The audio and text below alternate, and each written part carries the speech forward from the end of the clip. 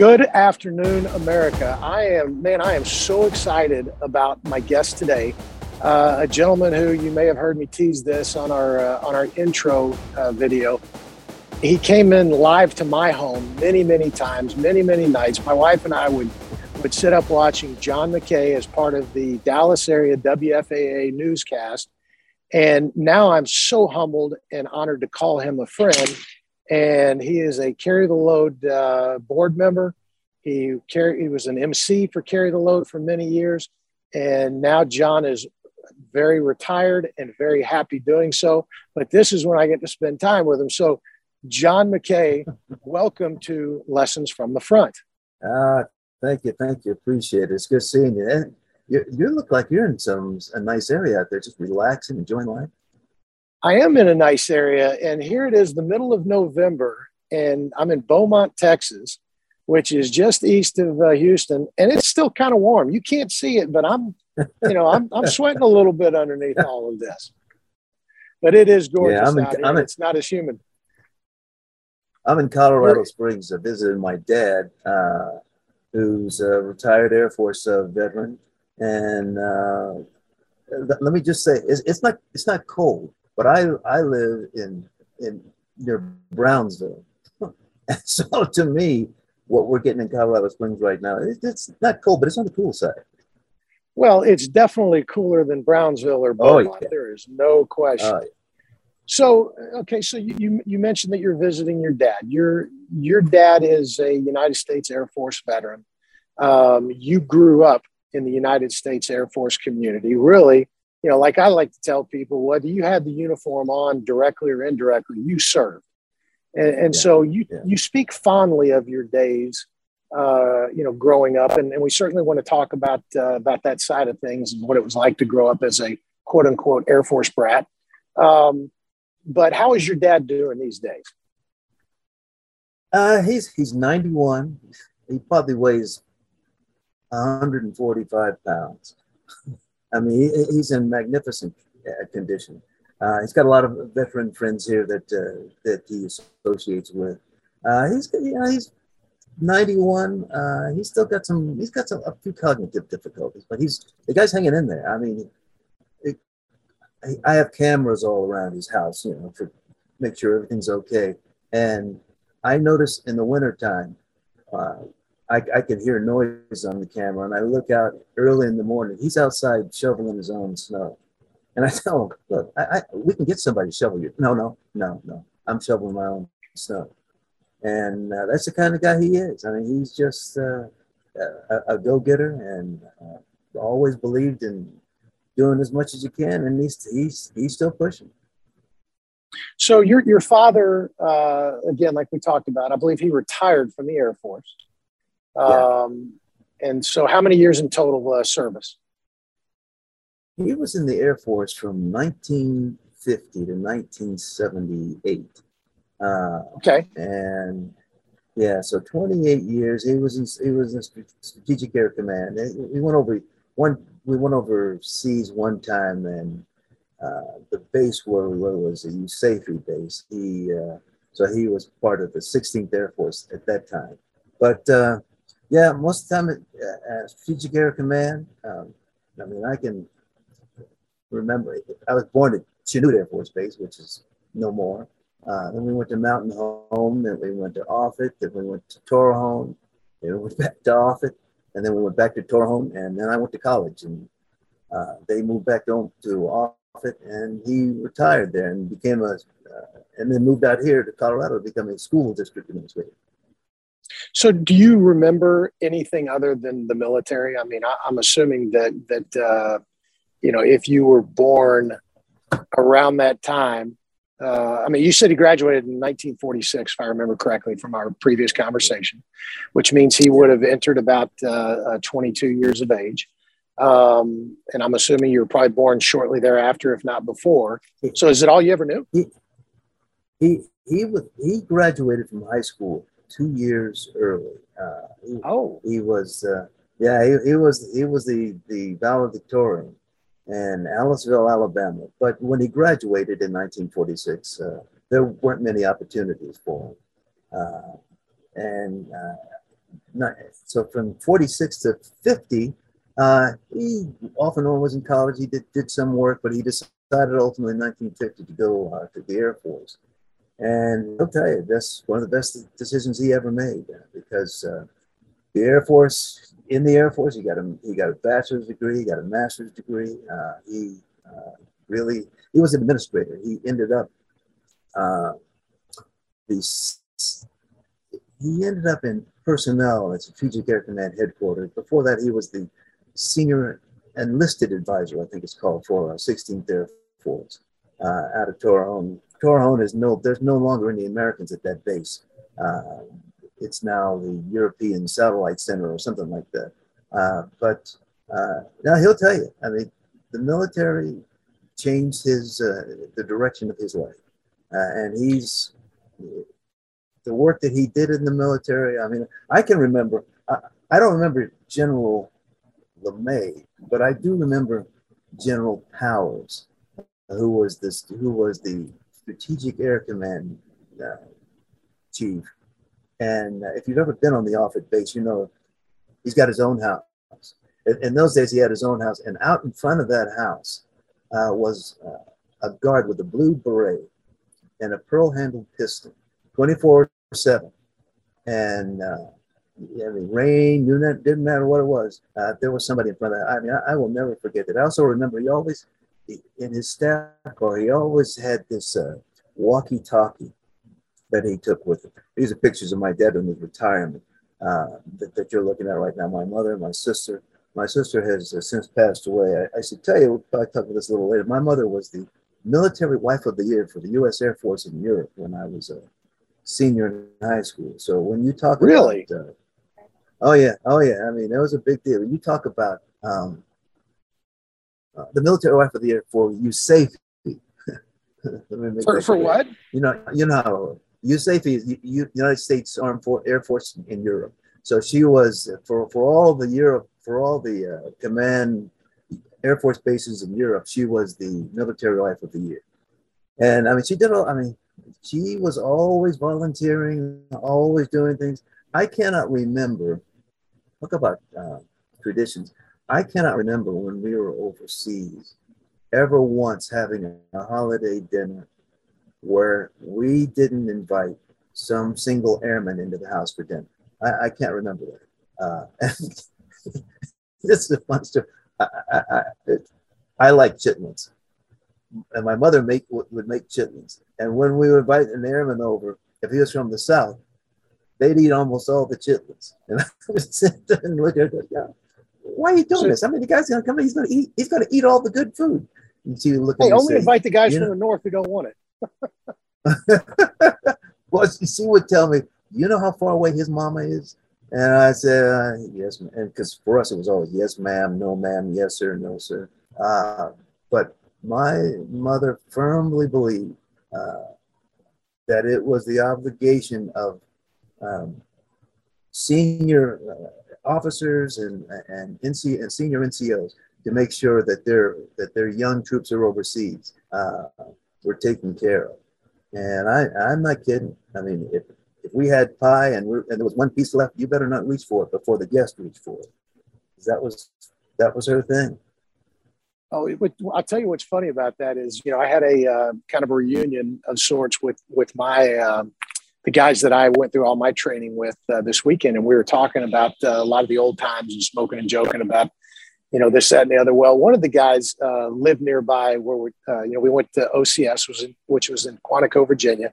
His family lived in Burton, Virginia, and so his mom, and then we would have, Libo on like Sundays for 5 hours or whatever. And so he's home about 3 weeks before Thanksgiving, and his mom says, "Are you coming home for Thanksgiving?" And he says, "Well, I'm assuming we're going to have it off." And she says, "Okay, well, are you going to bring anybody?" He's like, "Mom, there's like 50 guys in the squad bay. So, I can't just like invite one." She's like, "Bring them all. Bring them all." We were laughing about this the other day because they were also a military family and we couldn't all go home for Thanksgiving. We could there. I mean, there was one guy, he's like, "Man, I specifically remember sitting down. I had my own turkey." And trust me when I say we ate like like we hadn't eaten forever. But no, you're right. That's the great life, the great side of life of the military family. We look out for our own. We take care of our own. Oh yeah, I mean, it's I can't tell you how much of it. Having lived on military bases until I was 18, I can't tell you how much of a shock it was when I first went to college. My folks were still living overseas, and I went to Creighton, and there was not this camaraderie. Don't get me wrong. There are clearly problems on military bases. I'm not saying there are not. Right. But there clearly was a difference between how civilians interacted. This is 1972, and how people were interacting where I lived and where I had lived. So I definitely felt that closeness. Some was kind of humorous because when you're a civilian, you call for a plumber, and you live on a military base, you call for civil engineer, CE. But it's just this general feeling. Who probably overfixed the plumbing at that point. Oh yeah, because they didn't want to come back. They didn't want to written up. I was amazed. I remember we hadn't been. We had been out of the country we landed in Spain the night that Neil Armstrong walked on the moon. So, I mean, we just ran off the plane. We're watching all that. But from that point until August of 72, see, I was out of the country. So the Vietnam War was going on. But I can honestly remember coming back and looking at people's lawns and saying, man, these lawns aren't cut. and not realizing that, there's nobody to write you up if you're living in base. If you're living in base housing, you don't keep your lawn up. It used to be. You not only get told about it. In the old days, yeah, it was. They would go around and make sure. We lived in Capehart, and first time we lived it off it, we lived on base, Wary housing, I think it was called, and but they were very They all had a sense of pride being in Strategic Air Command, but there was a definite feeling among people that, that the whole world's looking at us.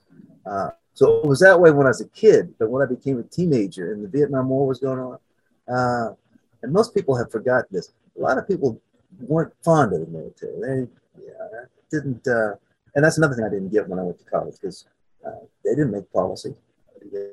My dad didn't make policy. They did what they were told to do. So there's lots of things that go through your mind when you're a kid growing up on a base. So, and I want to come back to that in a little bit because I want to talk about your experiences on base specifically. But so your dad graduated high school in 1946, 2 years earlier as a valedictorian. Obviously, not a dumb guy.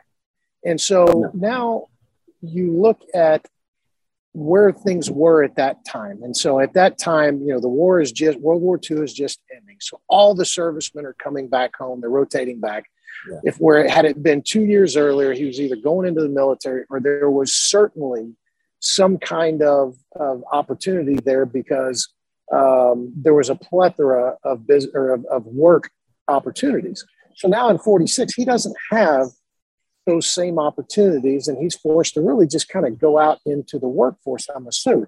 But contrast that period for your father versus 1972, a man of color is now, just naturally you go to college, because that's a pretty big difference. Oh, it's a huge difference because he didn't have it. They didn't have much of any opportunities in those days. If you were black and you lived in the South, you were pretty much going to do whatever your parents did. And again, his parents were sharecroppers, right? And his parents were sharecroppers. But not once have I ever heard them dwell on bad things that happened to them. Things slip out every now and then, that things that they dealt with, but their thing was always, you know what, there's nothing I can do about yesterday. But so we're just going to try to move and make tomorrow not like yesterday. So he had, in terms of your question, he had no real opportunities where he was. I do believe he went up to Chicago for a little while, looking for opportunity. But ultimately, the opportunity came from being in the military. He didn't, number one, was opportunity. Number two, money. He didn't have the money to go to school. Wanted to, but didn't have the money to do that. But went into the military and ended up in the Strategic Air Command, working in the headquarters building. So was there ever a doubt that John McKay was going to go to college? I mean, I'm assuming that your parents said, listen, whether you want to or not, son, that is where you are going. Yeah. We didn't, my sister and I, we always knew that what we were going to be the year after we graduated high school, which was on a college campus somewhere. And we also knew that they were going to be checking on us. You know, my first semester at Creighton, I was in the honor society in high school, but Creighton, with the Jesuits, I didn't do that well the first semester, and it was because I just didn't know how to study. And I'll tell you this story that really still resonates with me. One of the Jesuits, Father McCullough, he saw me in the library and hey, how you doing? I thought I'm doing okay, but this is kind of hard. And I remember him look at me and said, well, what's the problem? And I said, well, I'm here every day and I'm making like C's and a couple B's and the D, one D. And he looked at me and he said, where are your people from? And I said, well, my father's family's from Alabama. My mother's family's from Champaign, Illinois. And I remember him looking at me and said, do you think that all the sacrifices that they have made for you to be here, do you think that your efforts here are worthy? Are you doing a worthy effort of trying to make their sacrifices worth it? And I said, well, no. He said, well, look, then you know what you got to do, don't you? And from there on, I made great grades. But he put it in perspective really quick. Oh, yeah. You're sitting up here whining and complaining when you've got opportunities that they would have paid for. And I never forgot that. Never forgot that one. He's passed away now. But some of the Jesuits could be pretty blunt in those days, which is okay, because I needed to hear it. Blunt is a nice way of saying it. As another Jesuit educated man, they know how to put things in a way that cuts right to the chase. That's for sure. Yeah. Oh yeah. And so how did you end up at Creighton? Because my dad got his, while he was in the military, he got his bachelor's degree from what was then the University of Omaha. It's now the University of Nebraska at Omaha. And he liked he liked the reputation of Creighton and the Jesuits as educators. And I wanted to go to Humboldt State University in California. That was a 17, 18-year-old kid and said, hey, man, I want to go to California. Looks like that's where they're having all the fun. No, I'm not spending all that money for you to go to college and enjoy yourself. You're going to learn. And I think he had an idea of where he was going to be after the military. So that's how I ended up at Creighton. I wasn't too fond of the first semester, but in terms of education, done well. Just done. Give you plenty of opportunity to grow in yourself. Really did. And I got to tell you, Nebraska in the wintertime is probably one of the coldest places I have ever been. And I've been to Iceland, and I don't think it holds a candle. I agree with you 100%. My friends in Nebraska always ask me, hey, you ever think about retiring and moving here? I said, are you insane? I said, no, I love the people in Nebraska. Even though our team isn't doing that great, I'm still a Husker fan. I love Runzas, which is a sandwich that you can get in Nebraska that's like cabbage and a hoagie roll. So deep down, I'm a Nebraskan, but I can't take that winter. So I moved as far south as I could. So that's why we're down where we are. And that is as far south in the United States as you can go. So, Oh, yeah. but God, what a wonderful, wonderful place. As you know, I've got a lot of business down there, and the people are just, I mean, I just love it. I mean, culturally, it's a melting pot, and it's just always feel comfortable, always feel welcome. And you know what? Maybe a lot of that has to do with the introduction I had to all of that in the military. So, given the fact that this is Military Appreciation Month, Military Family Appreciation Month, tell me a little bit more about your experience on base. And before you answer that, I'm going to kind of preface it with this. One of the reasons I got out was because got out of the military, that is because I didn't want to personally raise a family in that environment, moving all of the time. And now I knew a lot of guys that grew up in it, and they were well-adjusted, great people. But I personally, it just didn't work for me. But with all that being said, tell us about your experience. Yeah, I'm glad I really am glad you asked me, because I wanted to make sure that we talked about that. It is true that the older a young person gets, the harder it is to move with your parents to a new assignment. There isn't any question about that. By the same token, for all the people out there who are military families, your kids are going to be fine, because all that moving also means that your kids are exposed to a whole bunch of very different people. Yes. Different people. I had friends in high school who I knew pretty well. Some friends in high school who I knew pretty well, their folks didn't care for black folks, but my dad was either their boss or they knew him or that sort of thing. And you're not going to get that environment if you were born in the same town, you graduated from high school in the same town, you moved on to the same place. You're not going to get that. But you are going to get that living in the military, because you're moving so much. Again, the problem is when you get older, it's a little harder for you to make friends. But I'll give you some examples. When I was in high school and we moved from Offutt to Torrejon, so I was going to be in the 10th grade. And we weren't there 2 days. I remember this kid named John Heitling. He now lives in Key West, Florida. I'm walking down the street. I didn't know anybody. And he says, "Hey, you play football?" I said, "Yeah, I play a little football." He said, "Come on, we're going to play some football." I mean, I didn't know him. He didn't know me. You're just walking down the street, and he just walking down. You. In fact, there was a place.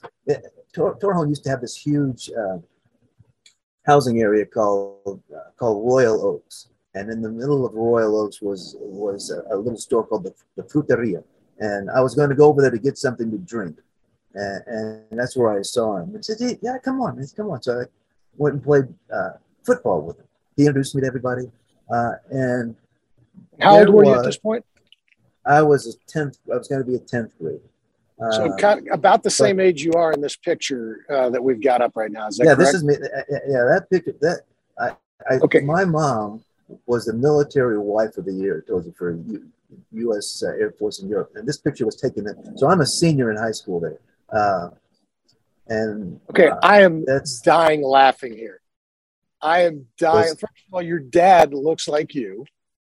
But then I look over at you. I mean, it's like, this is a Rembrandt stage, or a Rockwell, Rockefeller, or whatever, the Rockwell, I think, stage photo. And you're looking over him like, "Dad, seriously, you're going to make us just kind of pose for this?" And the afro's great, man.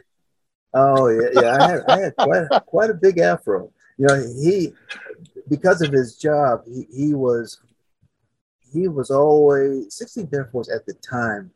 Was a lot in Italy. It was in headquartered in Torrejon, a lot in Italy and a lot in Turkey. So he was going a lot to Turkey and Italy, and it's tough being a teenager in a home where you got some pretty strict rules. And believe me, my folks had pretty strict rules. Well, you said your mom was every bit as strict as your dad, right? Oh yeah. My mother. Here's a great example of what my mother would do. I was in the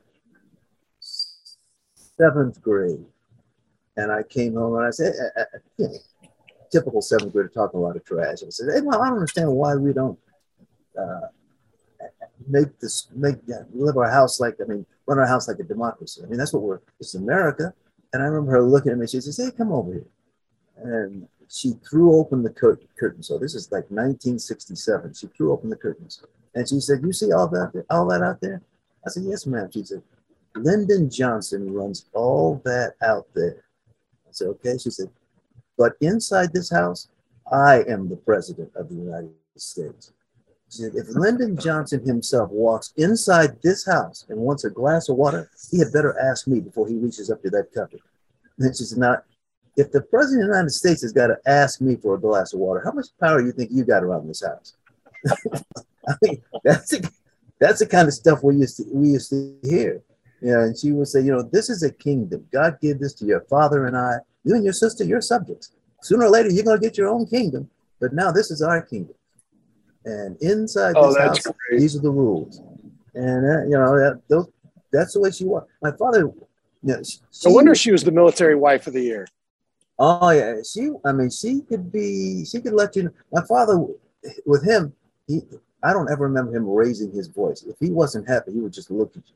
And you could tell by how he was looking at you that was the end of that discussion. But she would shout at you. And then once she shouted at you, my father would walk in and say, well, why is your mother raising her voice in our house? So I mean, that's the kind of stuff that we had. You know, nowadays you don't hear that too much, but yeah, it was. No, it's like if you get in trouble at school, you come home and you get in trouble again. Oh yeah, and you know, my dad, his goal after the military was to be a school district administrator of some kind. So his degrees were in education that he got when he was in the military, but as a result of that, he and my mother always knew every single teacher I had. And what happened to me in elementary school was up until the sixth grade, I would always cut up in class until the ninth week, which is when, the first report card went out. And my mother would look at, they go to the parent teacher conference and she'd say, and the teacher said, well, you know, he's still making friends. And my mother would look at it and say, well, you know what? He's not going to be making friends anymore. And my behavior every year in the 10th week on would be perfect. Because they were like clockwork. Oh yeah. And then, like I say, seventh, eighth, and ninth grade, which is junior high school, I started playing the drums, and I liked playing the drums. And they knew that if I wanted to continue playing the drums and get a drum set, I had to keep my grades up. So that probably made it easy for them. Then in high school, I think I went to the best high school God ever put on this earth, which is closed now. But the picture you saw was my last year of high school, where they told me, you know what, you can do whatever you want to with your hair. And I grew those sideburns, and I grew an afro. But before that, I didn't have an afro. But yeah, that's my senior year. The year before that, my hair was about as short as my dad's. That is awesome. You know, Todd, he used to cut hair when I was a little kid every Saturday night. And and I'll just say he wasn't the best of barbers, but that hair got cut every Saturday night. He didn't care. He just knew you needed a haircut. That's exactly right. So growing up on a military base with parents who, I mean, y'all just had a lot of complexities, you know, given where you were stationed, given the social climate back home. I'm sure there were some difficult times. Oh yeah, you know, during the Vietnam War, there are people who they just didn't like the military. They just did not like the military, and they didn't come on the base. But and this isn't just in the United States. In Spain too, there were certainly demonstrations against the U.S. involvement in Vietnam, that sort of thing. When I went to college, my dad took me to Creighton, and I remember he had his uniform on, and people giving him some kind of nasty looks.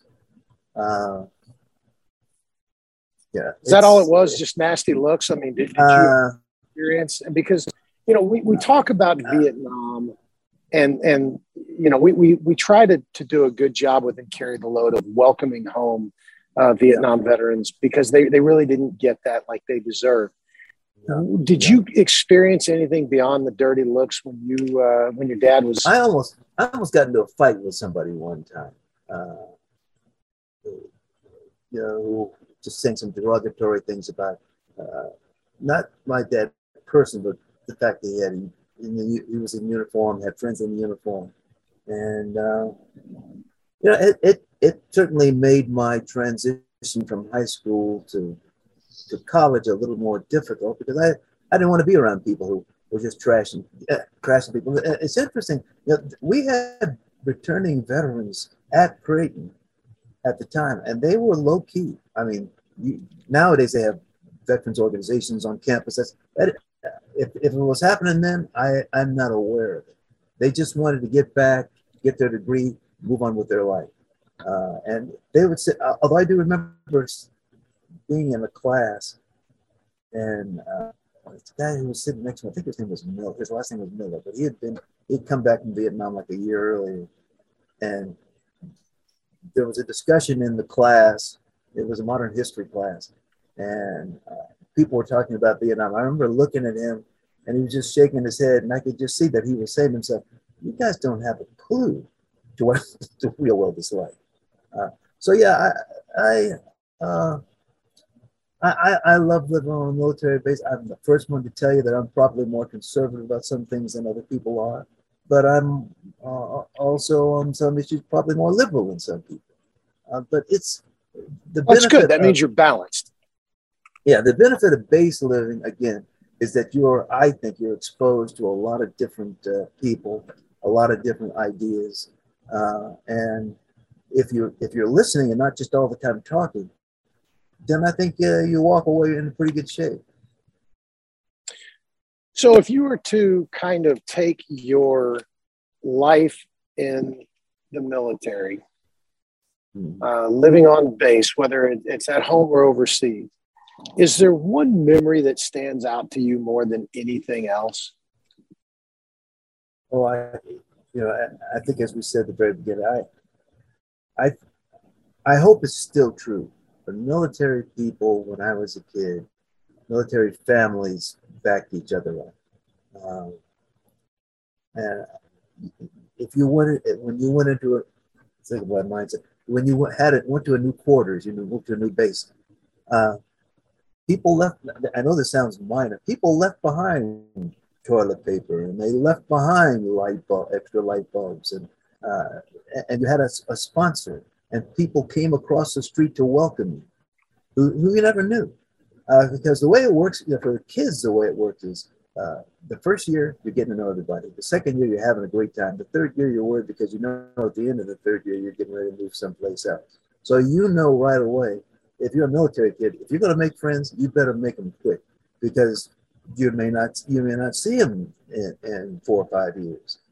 Luckily for us, we kept moving back and forth. But my friends, I think that I cherish the most are military kids. Uh, I'm not going to tell you it was always perfect. Well, we had a neighbor who's uh, we Thorholm, the on-base housing where we lived for a time was all duplexes, and we had a neighbor who lived on the other side of the duplex who just could not stand black folks. But it's military, so you just had to keep them up close and take it.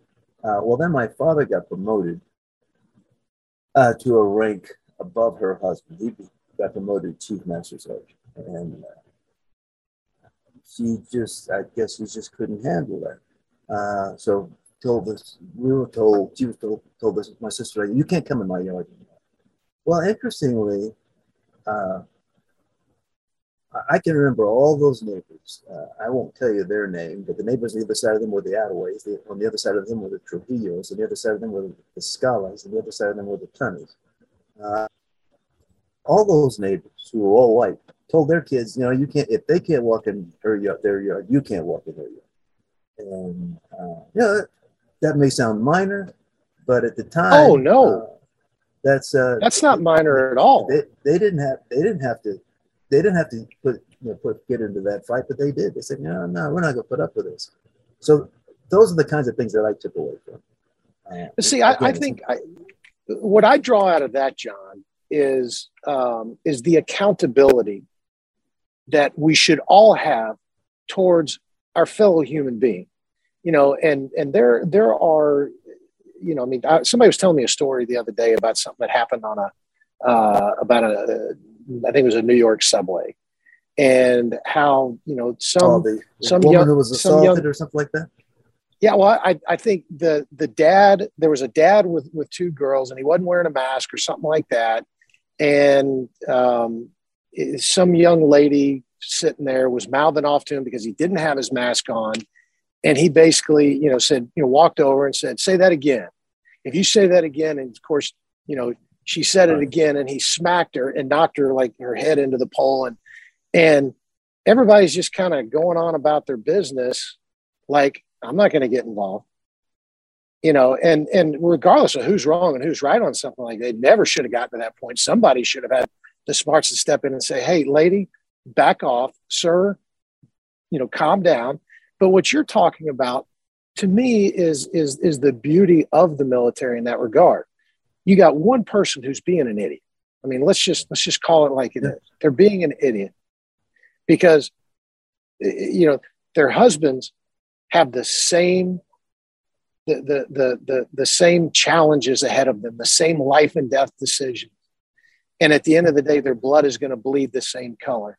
And that's where that's the hill you want to die on. So the fact that all of these other people left and right of it are basically saying, okay, you're outcasting yourself. I love that.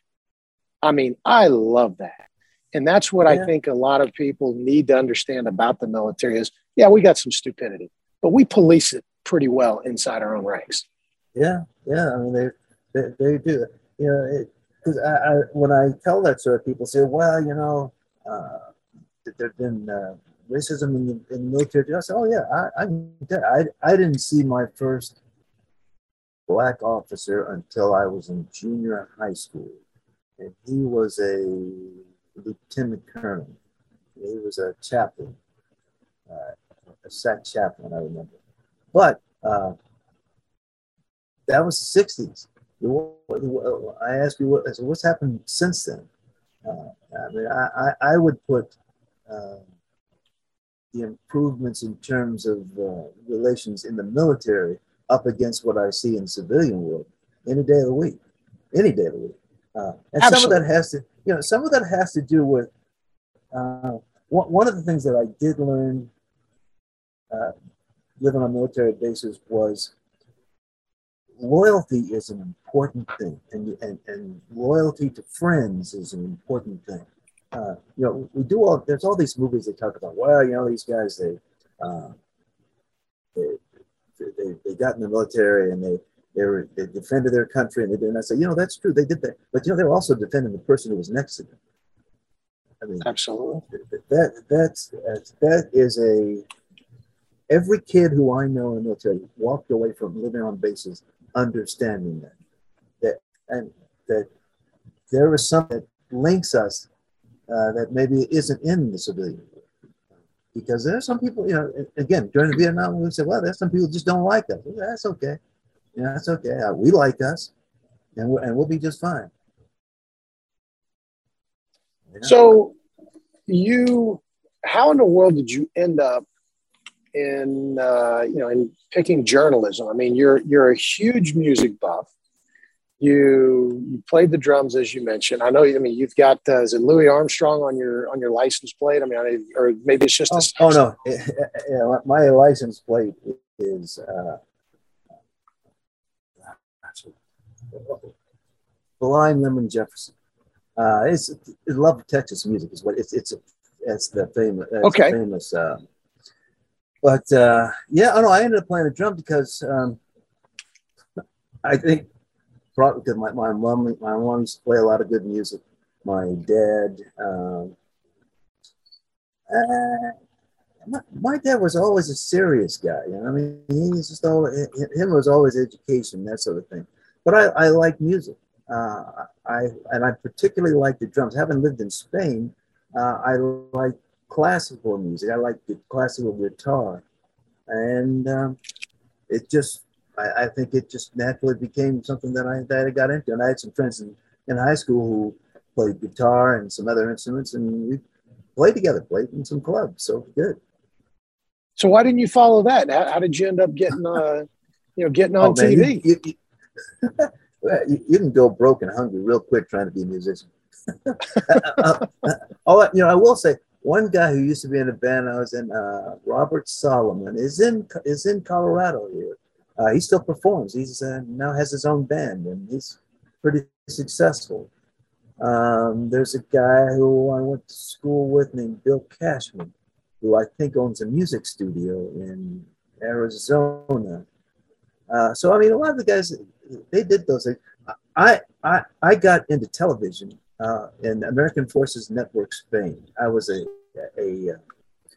an intern while I was in high school, and it was not a paid internship. But my attitude was, I wanted to.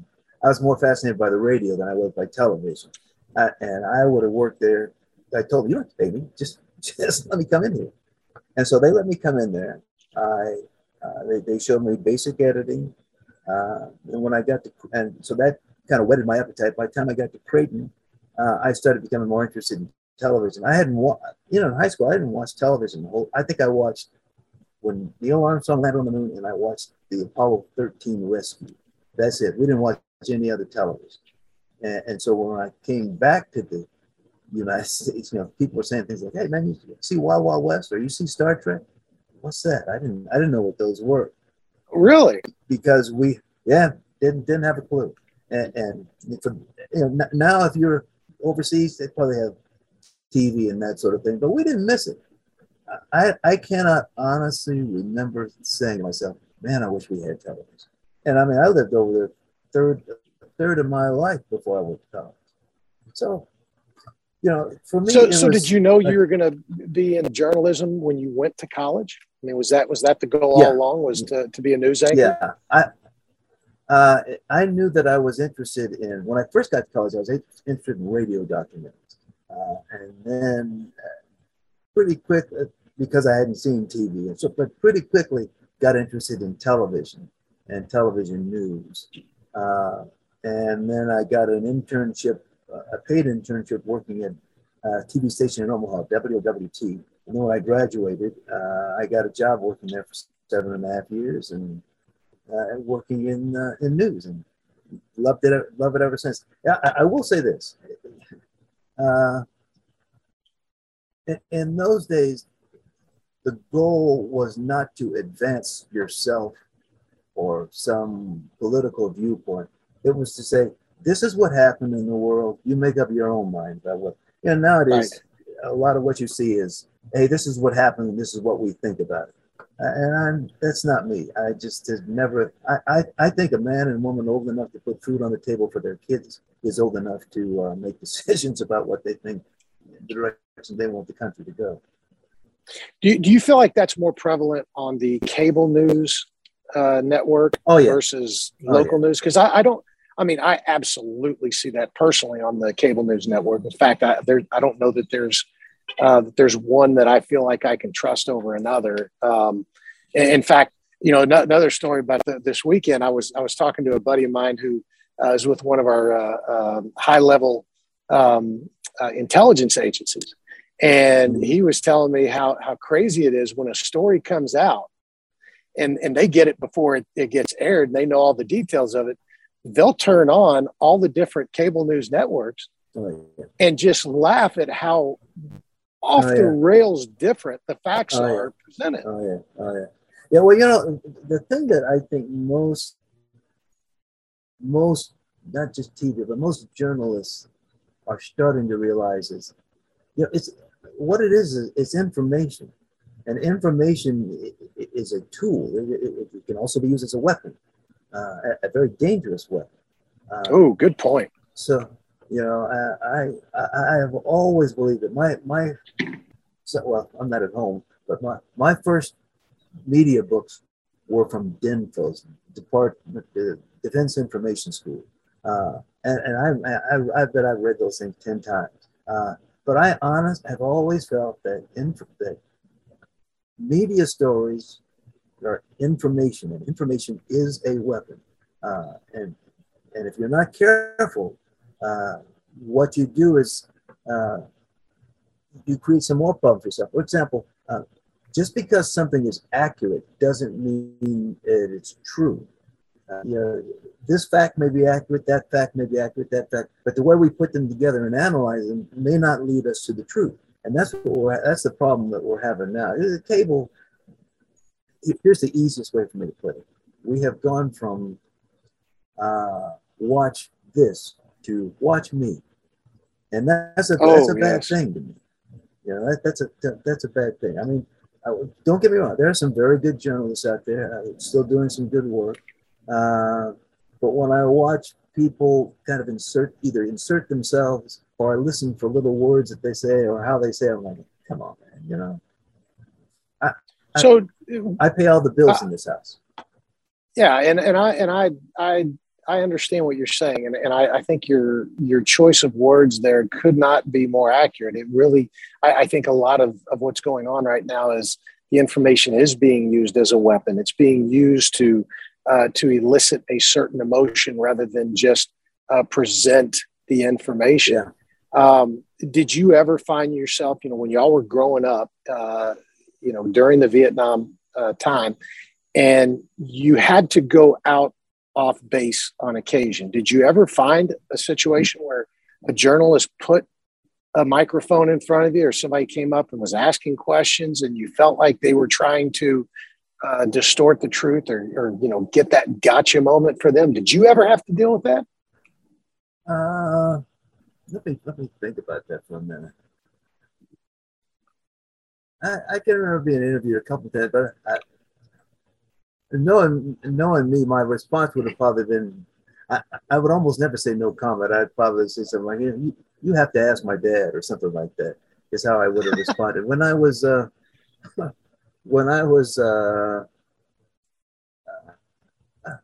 trying to think. I've been interviewed as a reporter. I've been interviewed by other reporters, and I listen to how they ask the question. And if I think that it's a pointed question, well, say to them, I think what you meant to say to me is this, there was one time when I said to someone, look, if what you're looking for is this answer, well, then that's a good question, but that's not the question. That's not how I feel. So I think you have to be very careful. I'm really touchy about about military stories, because part of the reason that I like being a reporter was I got in 76, so the Vietnam War is over, but I got sick and tired of every time I saw a story on TV and it involved a veteran. If there was some violence, they would say, well, he was a Vietnam veteran. What's that got to do with anything? I mean, I know plenty of them. So that has always been something that's kind of really gotten under my craw. These images that people try to project of the folks in the... Oh, I'll give you another good example. When something happened my last couple of years at work, and it's on a military base, and someone had a gun, and I remember someone said, well, good, they won't last long because, the military people just go out and shoot them. I said, people don't walk around military bases armed all the time. Those weapons are secure. And they did not know that. But this is a person who is going to be talking to several 100,000 people. And I want people to have the right. Again, I'm not going to make excuses for people who do bad things. But by the same token, right. I don't want you giving out information that I know good and well is not true. Now, that makes sense. It absolutely does, and it triggered another thought from my time I had with these fellows this weekend, because a couple of them are law enforcement agents, and there has begun to be, and I think it's starting to swing back a little bit, but there has begun a kind of a belief that that they didn't want people from the military serving now, with a gun and a badge because they're quote unquote too trigger happy. And, it's a lack of education. It's a lack of information. And I think it really kind of, dovetails off of what you were talking about. And it also is very much in line with what happened, the Vietnam started just a cascade of reporting, I think, and this is a layman here, but, it just seemed like there were more and more opportunities at gotcha moments, like you said, it's become about it went from the information to it's now about me. And I don't think that the whole idea of they're more trigger happy because they have a gun and a badge is right. In fact, I think they're probably, that's who you want because they're a little more in tune with danger and threats. Yeah, people who have, when I first moved to Texas in '84, I remember going to an accident.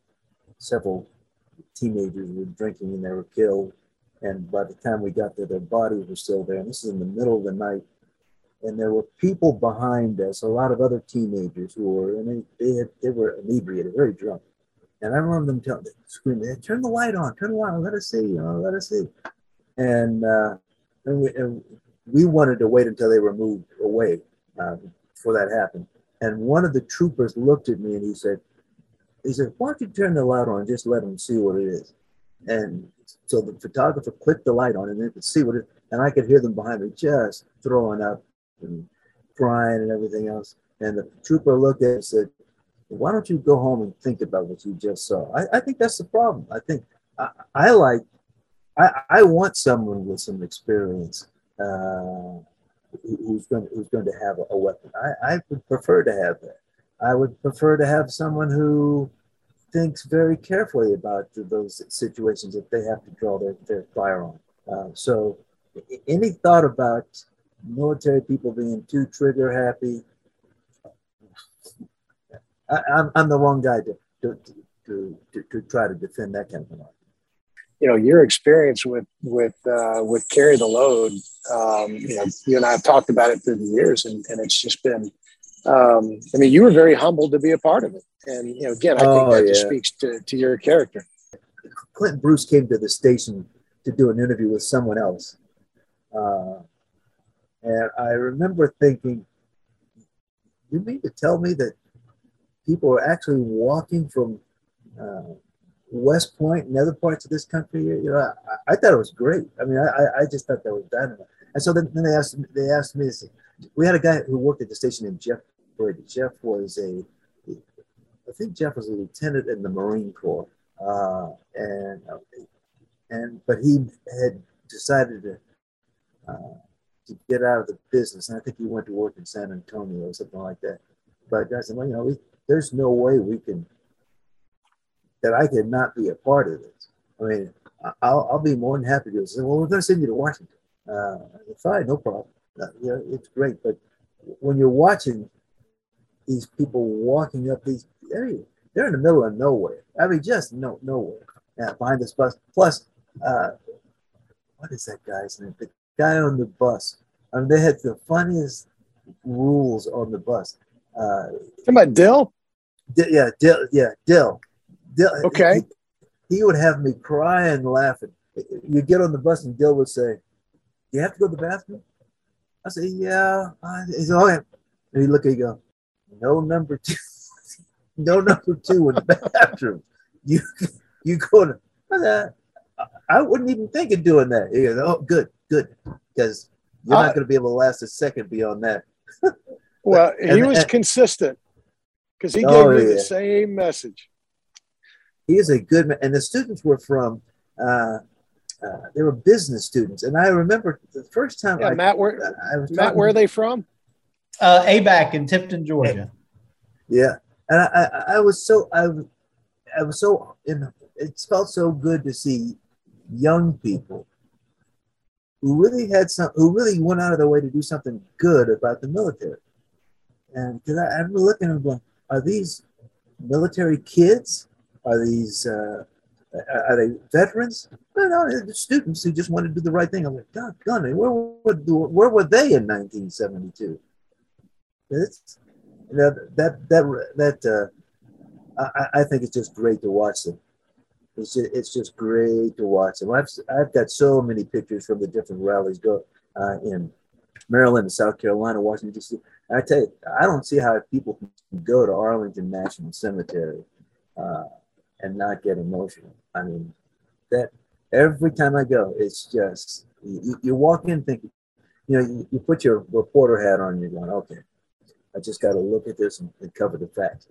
That last 10 seconds, you're looking at the row crosses, and every one of these guys that I was worth defending. So yeah,